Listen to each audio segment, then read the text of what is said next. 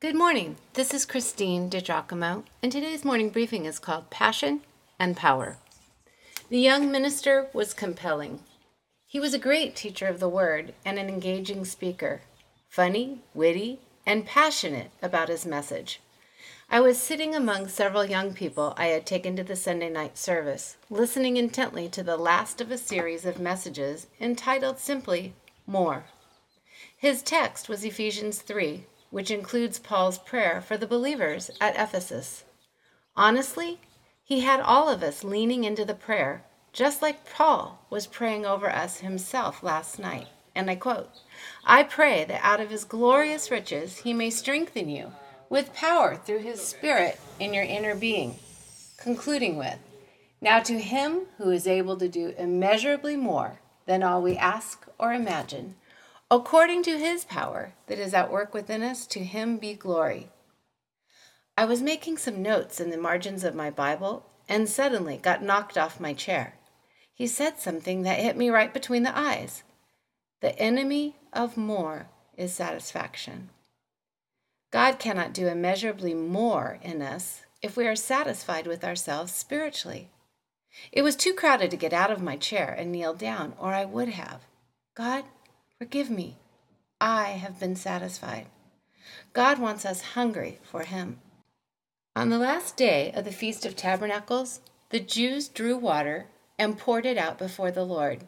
It was no doubt to this that Jesus was alluding when Jesus, not for the first time, offered himself as the solution to our thirst.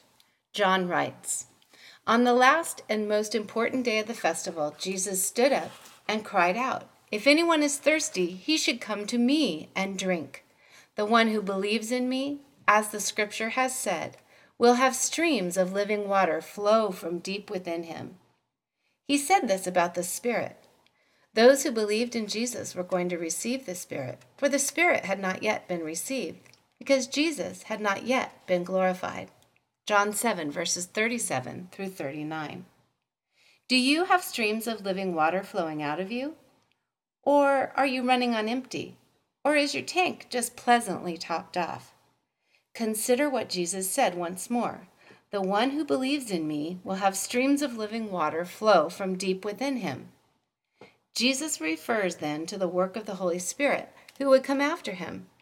Christian, you and I have the vantage point of Jesus' teaching on the one hand, and the impartation of the Holy Spirit on the day of Pentecost, God's gift to his children, and the source of the living water within the follower of Jesus Christ.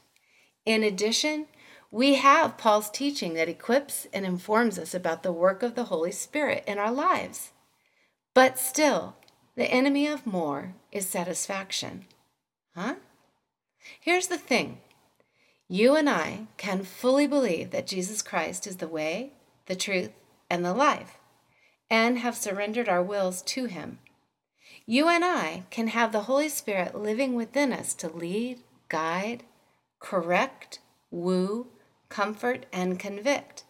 And because we are satisfied with ourselves, miss out on the dynamic part of Christian living.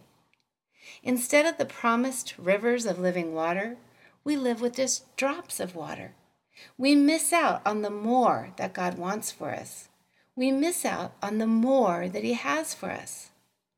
After having been knocked to the ground with this revelation, I realized that the streams of living water Jesus was talking about from the well of the Holy Spirit ought to be filled to overflowing.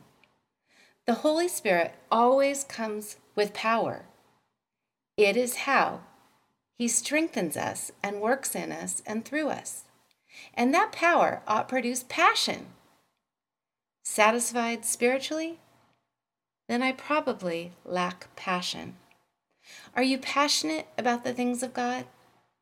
Or are you more passionate about your kids' athletic accomplishments? Are you passionate about wanting more of him? Or are you more passionate about your car, growing your company, working out, or other things of this world? I invite you, in fact, I implore you to take some time and evaluate.